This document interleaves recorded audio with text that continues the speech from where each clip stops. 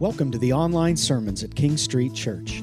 Feel free to listen or watch online at kingstreetchurch.com. We're located at 162 East King Street in the heart of Chambersburg, PA, and would love to see you in person at one of our 5 Sunday services at 8:15, 9:45, or 11 a.m. We certainly hope you enjoy this morning's message. Appreciate your prayers this weekend for a small little team of people from King Street that are down in Haiti this morning. For 5 years, we've had a relationship with a church in Arcaye, Haiti, north of Port-au-Prince, about an hour and a half. And we have seen God do some amazing things there in Arcaye. We've seen a beautiful church constructed with a balcony and a worshiping community. A school building has been built, a couple hundred kids learning in this school every day, uniforms. We've sent training teams down there, leadership teams. It's really been exciting what these last 5 years have held for us in our partnership with Arcaye. And we're now looking to take another step. So Pastor Jay, Rodney Mose, Rick Sanders are down doing an exploratory trip on the southern peninsula of Haiti. They are down there this morning. If you were here a couple of years ago, you might have remembered that we took up an offering because a hurricane blew through the southern peninsula of Haiti and just demolished a number of churches that were down there. And that's exactly where Jay and Rodney and Rick are this morning, down in that town. There's some pastors that I know that they've tried to rebuild a little bit, but they still need some roofs on a number of the buildings and whatnot. So we're just looking at some next steps. And they'll be there for another couple of days. So hold them in your prayers. I am very excited about where we're headed and what that will look like in the years to come. So exciting stuff. We're told in Hebrews chapter 4 and verse 12 that the Word of God is living and active and sharper than a double-edged sword, piercing to the very joint and bone and marrow of a person's being. You know, if I were to hand you right now a sword that was double-edged and as sharp as anything that you have ever experienced, unsheathed, if I were to hand that sword to you, I'm going to ask you, would you handle that sword with respect? I would think so. I don't think you'd, check this baby out. No, I think we would all handle that sword with great respect and great reverence in a lot of ways. And we are told that the Word of God is that sword. In fact, in Ephesians 6, we're told that the Bible is actually the sword of the Spirit, which is the Word of God. And with that in mind, and honoring Scripture that way, I don't ask you to do this often, but those of you over in Baker here in the sanctuary, you know what? Even at home, as you are listening right now, I'm going to invite you to your feet as we pay honor to the Word of God. And I'm going to ask you to grab your Bible. I'll put it on the screen as well, but there's something special about reading it. John chapter 1. John chapter 1. We're going to read together these first 18 verses of John with the thought in mind of honoring and reverencing the holy, awesome, powerful, living Word of God. So together, let's read what is known as the prologue of John, verses 1 through 18. This is out of the NIV. In the beginning was the Word, and the Word was with God, and the Word was God.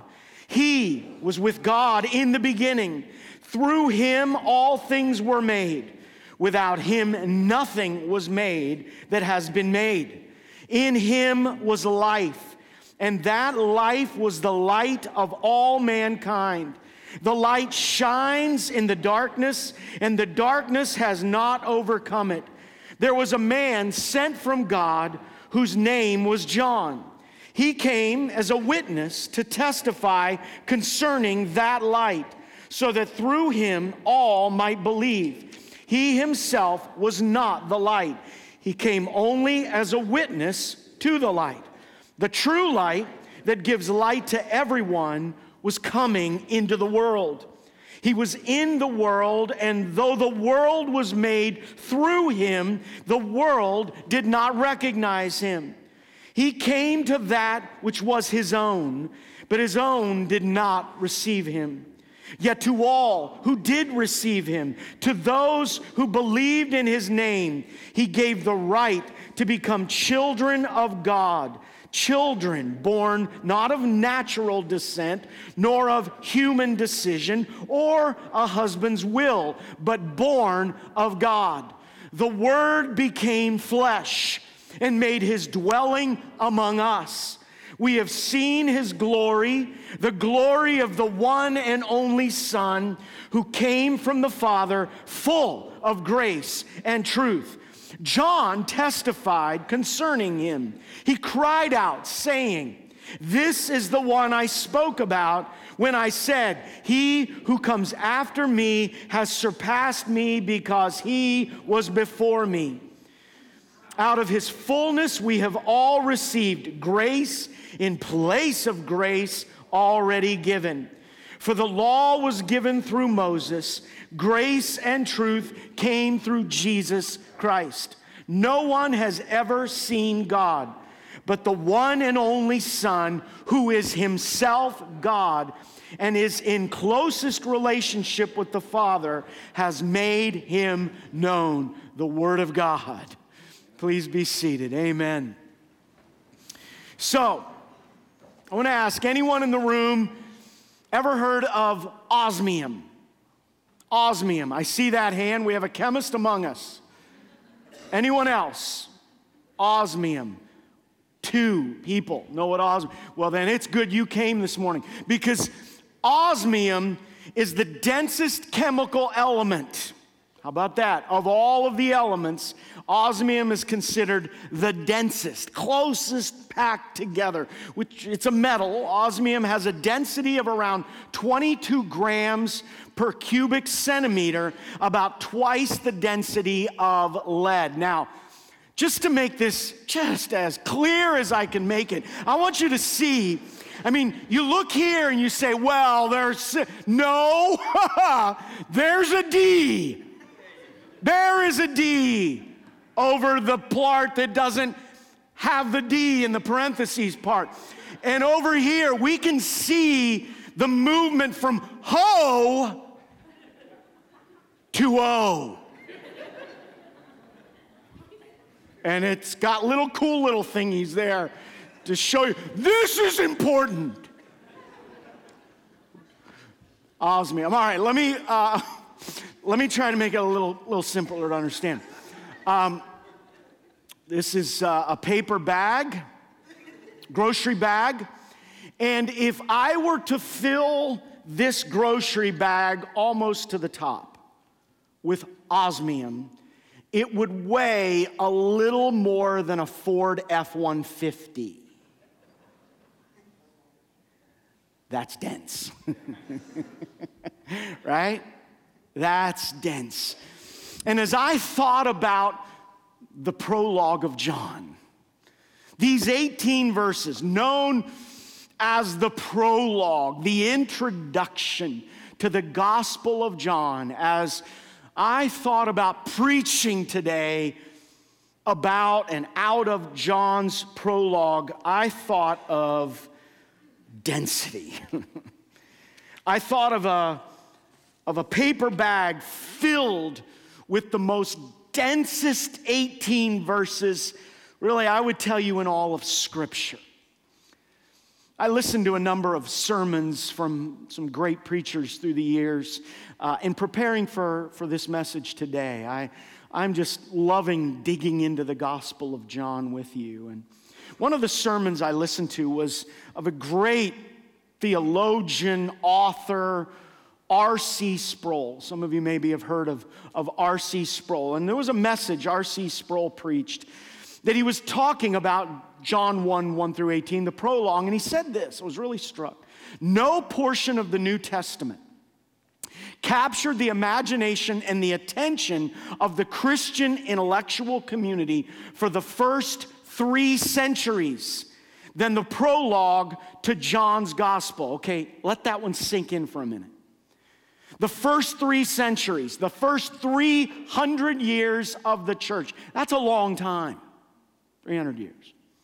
And these were the foundational years of the church working out their statements of faith, creedal statements, the Apostles' Creed, the Nicene Creed, the various creedal statements where they would come together and meet and discuss who is Jesus, what is God's word to us, what about the Trinity, so as the first 300 years of the church was meeting, no other portion of the New Testament captured the imagination and the attention of these folks than these 18 verses.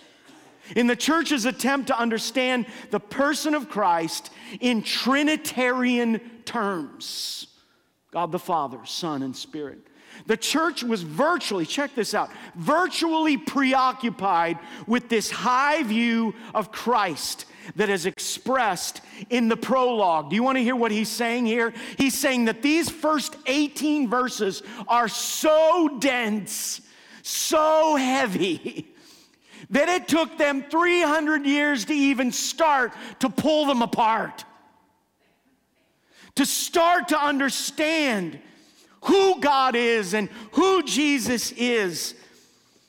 When we look at the prologue, it is incredibly powerful. The great news is I'm going to be able to really unpack it for you in the next 18 minutes. So you are in the right place. No,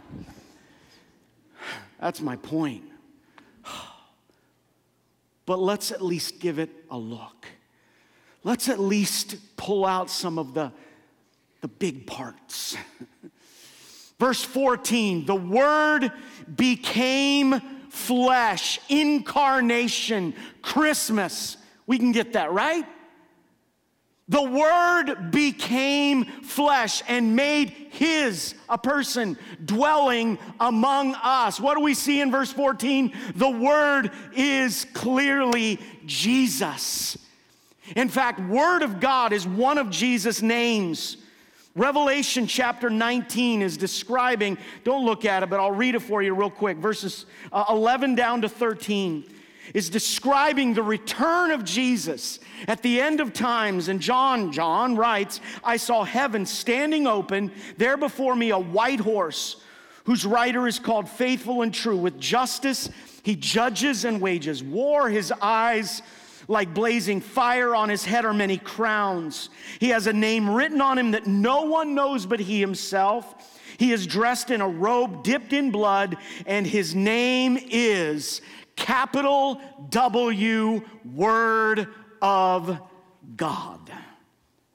The Word is Jesus. We have seen his glory, the glory of the one and only Son. Jesus is the one and only Son who came from the Father. Okay, we're establishing some really basic truths. The Word is Jesus. Jesus is the one. Look at verses 1 through 5. In the beginning was the Word. What do we see there? Jesus existed in the beginning. Hearkening back to the first 4 words of the whole Bible. In the beginning, God. Jesus.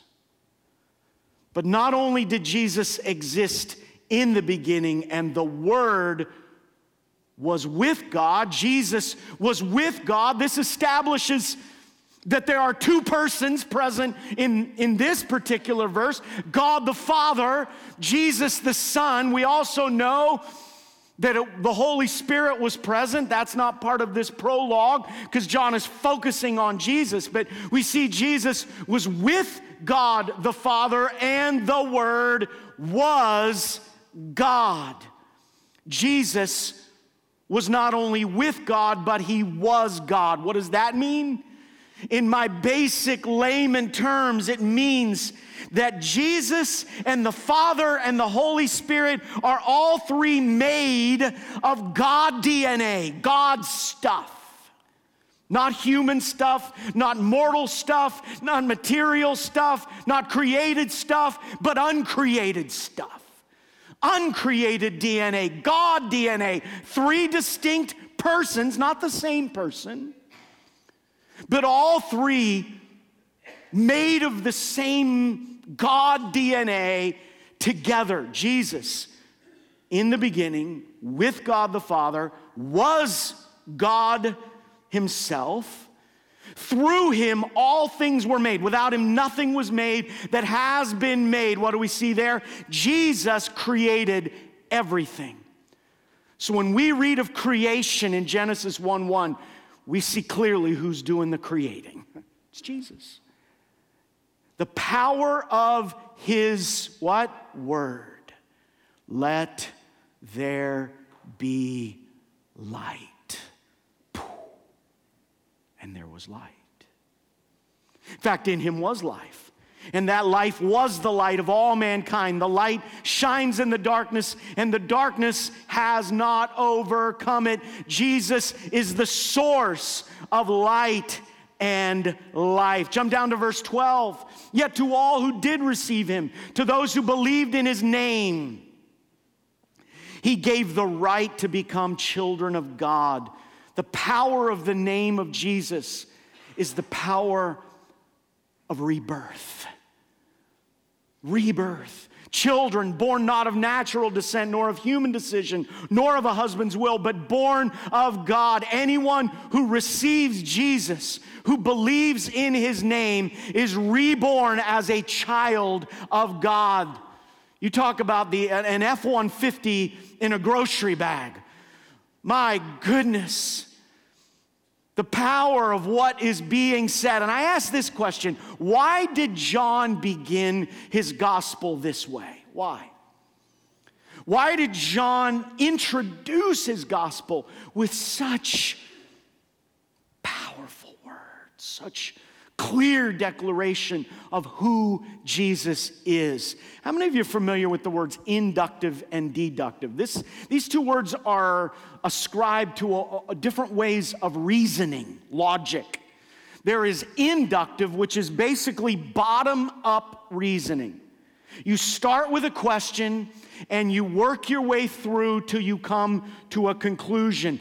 Deductive is the other way. It is top-down reasoning. You start with a declaration and then you support it with various proofs that back it up. Bottom up, top down. This is also true in the way people preach or the way that they write. A good mystery is deductive or inductive. There's a little quiz for you. Is a good mystery novel inductive or deductive? The answer is inductive. You start with a question. What's the question in a good murder mystery? Who done it? I don't know. And then you look at the clues and come to a conclusion. If you read a deductive version of a mystery novel, it would start with John killed Sam. Now let's get into the mystery of this novel. Well, there's no more mystery. I know John killed Sam. Okay. Inductive preaching asks a question, right? Bottom up. You start with a question and you arrive at the answer toward the end of the sermon. Deductive is the opposite. In deductive, see, you didn't even realize this was going on, did you? Yep. In deductive preaching, you give the declarative statement up front and then support it. So the styles differ by whether the listener hears the point you're going to make up front or they hear the question and then arrive at the answer through a progression. Am I making sense? Does this make sense? Why do I bring this up? Because it is absolutely pertinent as we enter the Gospel of John versus Matthew, Mark, and Luke. You probably didn't realize that Matthew, Mark, and Luke basically wrote inductive Gospels. They started, all three of them started with a question. That question was, who is Jesus? Let me give you an example. I know I'm not preaching out of Mark today, but look with me real quickly at Mark chapter 4. I'm going to just illustrate this for you real quick. So it kind of jumps off the page at you. Once you start seeing this, you go, whoa, check that out. Mark chapter 4.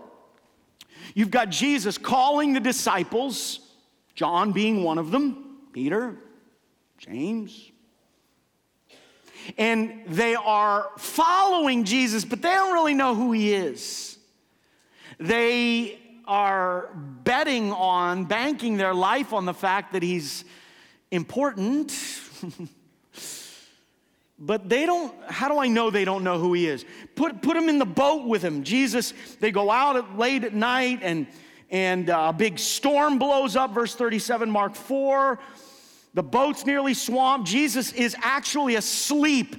And the disciples rouse him and say, "Teacher, don't you care if we drown?" Okay, let me tell you right now. They wouldn't have asked that question if they knew who he was. Is God going to drown? No. I'll answer that question. No. He got up, rebuked the wind and the waves, "Quiet, be still." Then the winds died down, completely calm. He said to his disciples, "Why are you so afraid? Do you still have no faith?" Faith in what? Who he was, that he's God. In fact, they were terrified. Look at verse 41. They were terrified and asked each other, who is this? Right?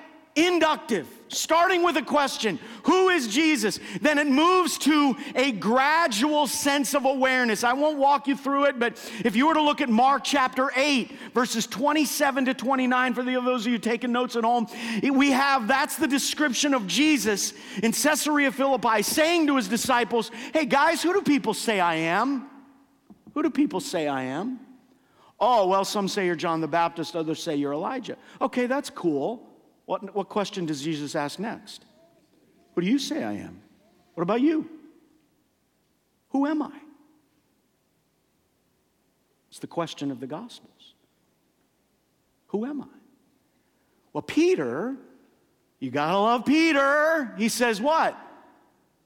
You're the Messiah. Now, I'm gonna tell you right now, this is still gradual awareness, because we come to a scenario, in fact, I'll point it out here in a minute, where even at the resurrection, Peter didn't fully understand what was going on. But it was gradual awareness. Really, the cool thing about the Gospel of Mark, well, there's a billion cool things, but one of them is you then look at Mark, okay, taking notes at home, chapter 15, verse 30, I have to look, 39, 38, Mark 15, verse 39. This is the cross. And this is the whole point of the Gospel of Mark, to answer the question, who is Jesus? We've got gradual awareness, we've got the disciples answering the question, but then we come down to the cross, and we find at the cross, and by the way, let me remind you, Mark was written for a Gentile audience. A lot of people living in the Roman world, Gentiles, us mostly. And at the cross, we have a Roman centurion I just got to read it for you. And when the centurion who stood there in front of Jesus saw how he died, he said, "Surely," what did he say? Come on. "You are the Son of God." Inductive. Coming down to a conclusion. You flip it around and you look at John, and John begins with the declaration, "You are Messiah." I mean, my goodness, think of the grocery bag full of osmium. There has never been a more power-packed description of who Jesus is ever penned in the history of the world. 300 years they're trying to figure this baby out. You are Messiah. But then John then follows it with confirming signs. I'm so excited this year to preach through John. We're going to look at all of these signs that point back to this reality, and ultimately, John 20:31, "I have written these things so that you might" what? Believe, with what I started out with telling you, that Jesus is the Christ, the Son of the living God, and that by believing you might have life in his name. John wants us to know in 18 verses what it took him 3 years to figure out. Let that one sink in. He wants us to know in 18 verses what it took him 3 years to figure out. And it took him 3 years. Because we even I preached on this, mentioned this last Sunday, at the tomb. Peter and John are running to the tomb, right? They get there. Peter goes in first. John then goes in. They look in the tomb. They see the strips of linen lying there. And it wasn't until that moment that they fully believed. What did they believe? What did John believe? Oh, he's alive. He's not dead. He's the Son of God. Death could not hold him. In fact, John even gives us a parenthesis. He says they, him and Peter, still didn't understand, even to this point, up to this point, from the scripture that Jesus had to rise from the dead. He still didn't get it until this point. It took John 3 years to figure out exactly who Jesus was, and that's why he writes a deductive gospel. He says, I'm going to tell you right out of the gate who Jesus is. Let me unpack the bag for you one more time. The Word is Jesus. Jesus is the one and only Son who came from the Father. Jesus existed in the beginning. Jesus was with God the Father and was God Himself. Jesus created everything. Jesus is the source of light and life, and anyone who receives Jesus, who believes in His name, is reborn as a child of God. Church, that's the good news. Amen. Amen. And it doesn't get any more clear than that. It's dense, but it's clear. And that's exactly why John wrote his gospel. You know what? We don't need to waste any more time figuring this out. If you don't know who Jesus is, over there in Baker, at home, if you don't know who Jesus is, I just told you, one day, everyone will see Him for who He is. Every knee will bow.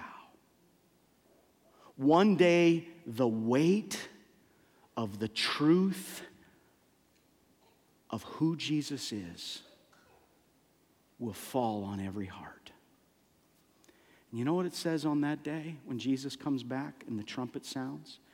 It says, and the nations will, you know what the next word is? Mourn. Do you know why the nations will mourn? Because they hadn't believed. You have the opportunity today to believe. Believe. Put your faith in Jesus. Believe in who He is. Believe that He died for you. Believe that He rose again. Believe that He ascended to the Father. Believe that He rules and reigns. Believe that He is the source of light and life. Believe that He can give you life. Believe that you're born again, transformed when you invite Him into your heart. Believe it. Humble your heart before Jesus and believe it. Confess Jesus is Lord and believe in your heart that God raised Him from the dead, and you shall be saved. Amen. Thank you, Jesus. What a beautiful name it is. Worship team, go ahead and join me on the platform over in the Baker's Same. What a beautiful name it is. Jesus, the name of Jesus. Jesus, that at the name of Jesus, every knee shall bow, every tongue confess.